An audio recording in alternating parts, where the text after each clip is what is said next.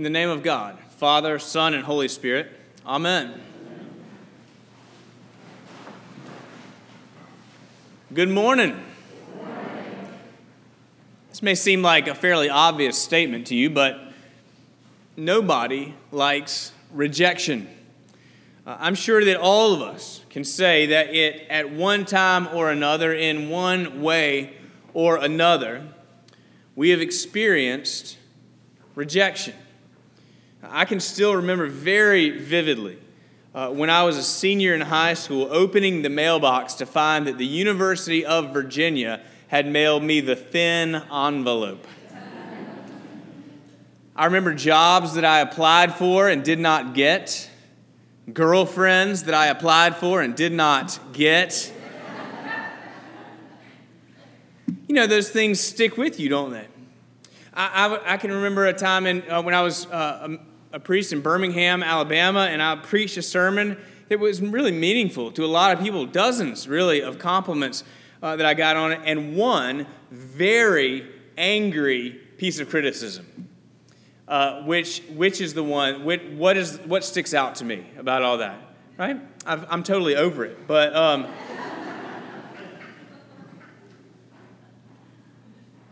rejection is a part of life, but it is a bad part of life. It's a bad part. I mean, I feel like being a telemarketer would just be the worst job in the world, right? I mean, every time, hey, I'd like to sell you, click, or I guess not click anymore, but you can't hang up angrily anymore like that. But, it's just no fun to be rejected at all. And enough rejection can challenge your sense of who you are.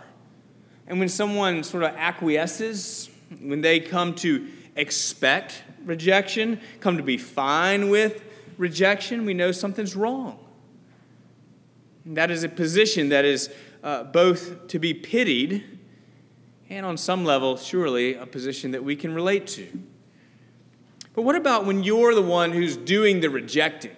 I mean, it kind of depends on the situation. It's not good. It's not a good situation. We have to, tell a candidate that we like that they're not the right fit for a position that we have, or we have to have that conversation. It's not you, it's me.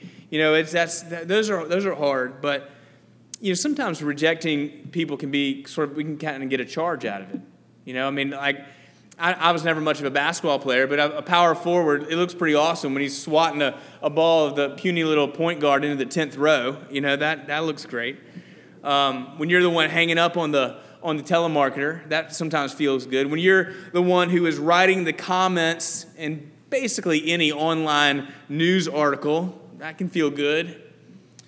In middle school, rejection, it was like a sport. I would have lettered all 3 years on the middle school varsity rejection team, mostly as a recipient. But I played a little offense too.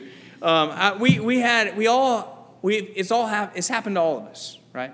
We've all done it in one way or another. It's been done to us. Sometimes it's not personal; it's business. Sometimes it is justifiable and necessary. And sometimes it's just downright mean, right? And no matter the situation, nobody likes to be rejected. So why all this talk about rejection? It's because in both of our passages, the major theme is rejection. In our Old Testament passage from 1 Samuel, we see the Israelites rejecting the kingship of God over them, even though they are told that it's going to be so much worse for them. They want to be like all the other nations. And clearly God says they have rejected him. Now we're going to spend our time in the gospel passage. And we see the religious establishment, in one sense, the heirs of those who had rejected God's kingship many centuries before. We see them in similar fashion rejecting Jesus in all his goodness, saying that his ability to cast out demons actually comes from Satan, not from God. At least for me, though, the most arresting verse in this passage on rejection actually kind of goes the other direction. Not us rejecting God, but Jesus pronounces this unforgivable sin, blasphemy against the Holy Spirit and promises that God will reject all who commit that sin. And that leaves me wondering, leaves me anxious, leaves me running back through the archives in my mind. Have I committed that sin? Have I blasphemed the Holy Spirit? Am I going to get God's thin envelope? It's our innate fear, I think, of rejection that has us lifting this verse out of its context, and that just causes all sort of anxiety and worry. Am I going to make it? Have I done it wrong?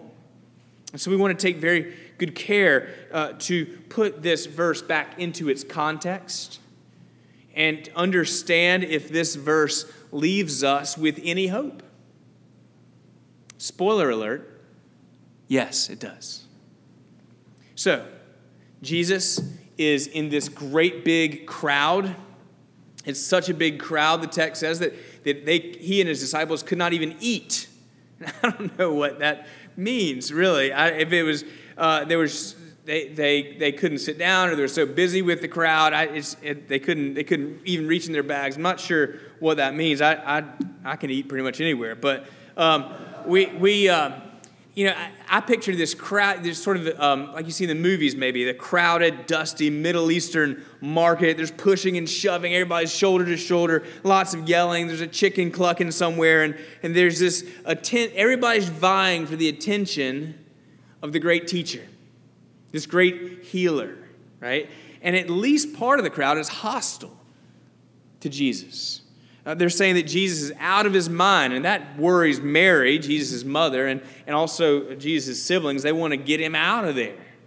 They have a fear that he will be rejected, but they can't get to him because of this crowd.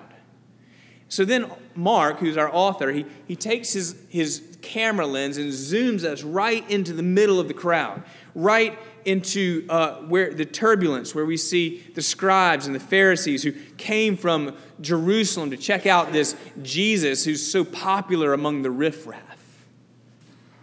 And right away, what they're saying is he's a fake.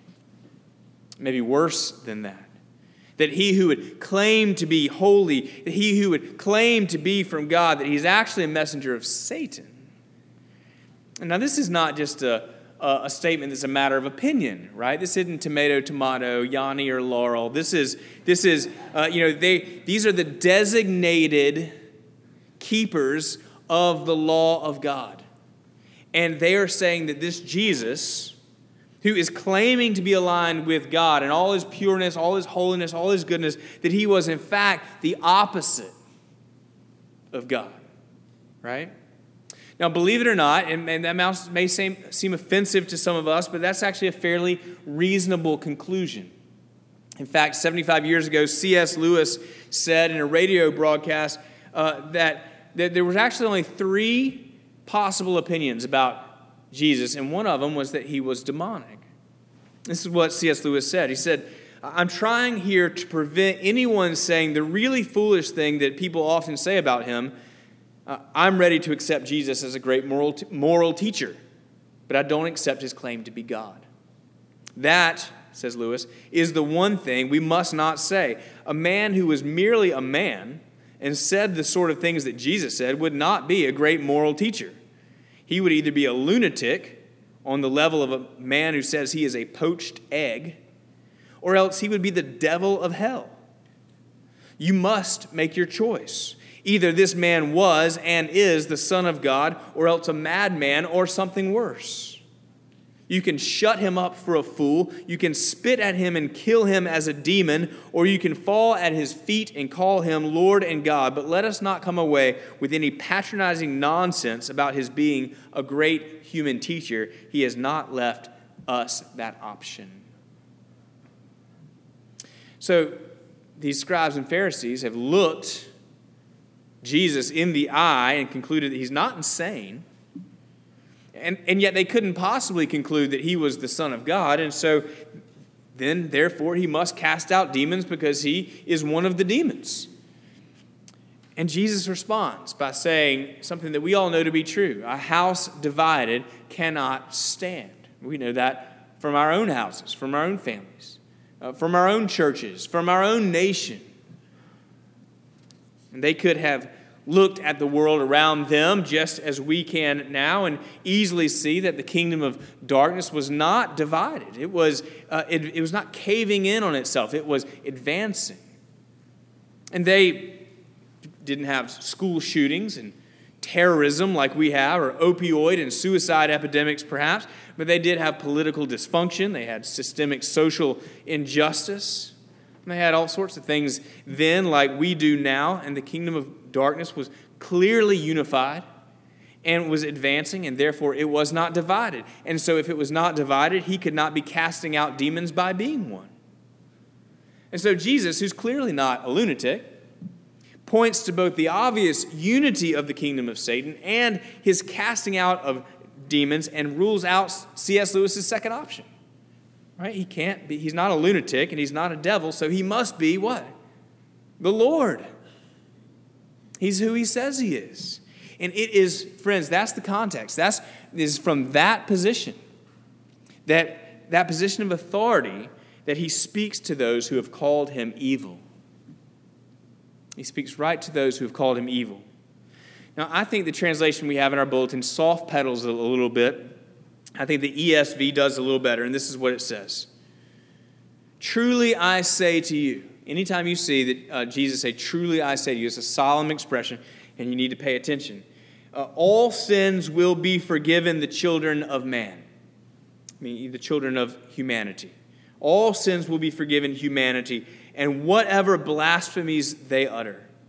But whoever blasphemes against the Holy Spirit never has forgiveness, but is guilty of an eternal sin.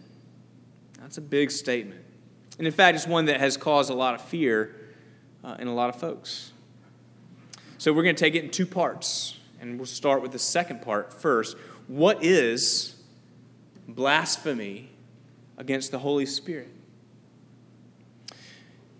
Given the context of the conversation, which is the accusation of the scribes that Jesus was evil, blasphemy of the Holy Spirit is clearly the defiant declaration that God is evil and that evil is good.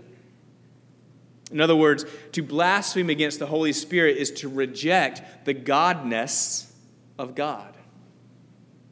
And so as long as you do that, as long as you reject the godness of God, you are simply you're not making yourself available to the forgiveness of sins. I mean, you see what Jesus is saying, right? There's only one source for the forgiveness of sins, and as long as you're calling that source evil, you simply cannot be forgiven. You're not availing yourself of that forgiveness. It would be like being thirsty and yet refusing to turn on the faucet. You know, you simply cannot taste the sweetness of what's offered if you're in that position. And yet Jesus, if you look at the text, Jesus has not excluded the possibility of repentance. I mean, I've had people in my office who were worried that they were suffering as an adult. Perhaps it was because of something they said when they were a teenager or when they were a child. Maybe they blasphemed the Holy Spirit. I mean, there might have been a time where you rejected God. But I want to say, we've all rejected God. I mean, that is the condition that we were born into. That's why Jesus came. That's why Jesus died and rose again. We've all rejected God. And now, by God's grace, you're seeking Him. I mean, if that's where you find yourself this morning, by God's grace, we're seeking Him. And so you have ceased to reject Him. You have ceased to resist the godness of God, and therefore you are not guilty of this sin. Or maybe a better way to say that is that sin has been forgiven. As long as you are resisting the godness of God, you just can't be available to forgiveness. But once you allow God to be God, then you can receive that forgiveness. In fact, if you're seeking Christ, all your sins have been forgiven. You don't need to worry. In fact, that's what Jesus says in the first part of the verse. All sins will be forgiven, and whatever blasphemies you utter. will all be forgiven. All sins will be forgiven. Many years ago, the very first bishop of Liverpool, England, his name was J.C. Ryle, he commented on that promise, all sins will be forgiven. He writes, "These words fall lightly on the ears of many people. They see no particular beauty in them.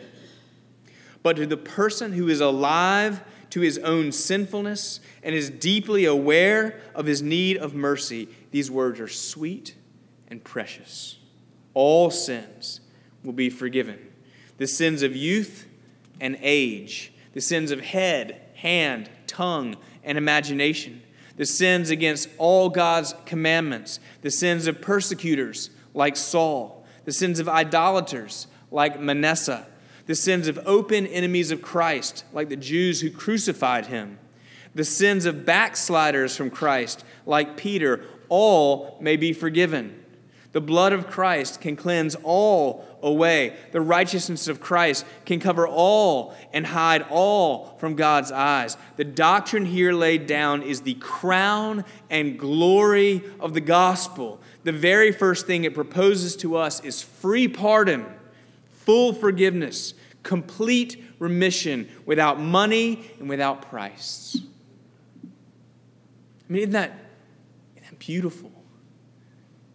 The crown and glory of the gospel is that though we have rejected God, that God has not rejected us. Jesus said in John chapter 6, "Whoever comes to me, I will never cast out." And here he says, all sins will be forgiven.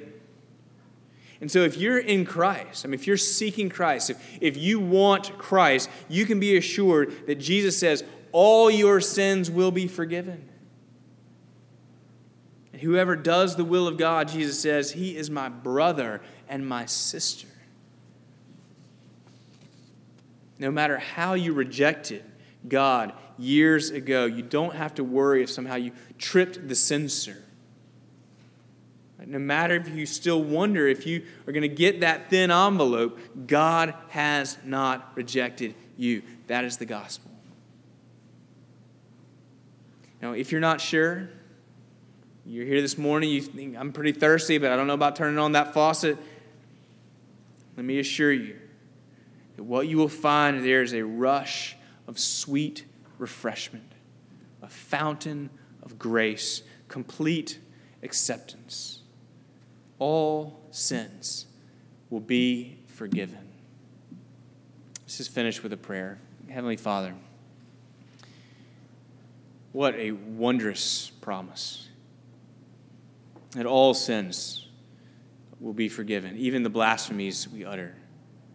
Let us not be found to be rejecting you and therefore unavailable to your forgiveness, but let us open our hearts to your nature, your mercy, your grace, that we may be assured of your promise that all sins will be forgiven. Amen.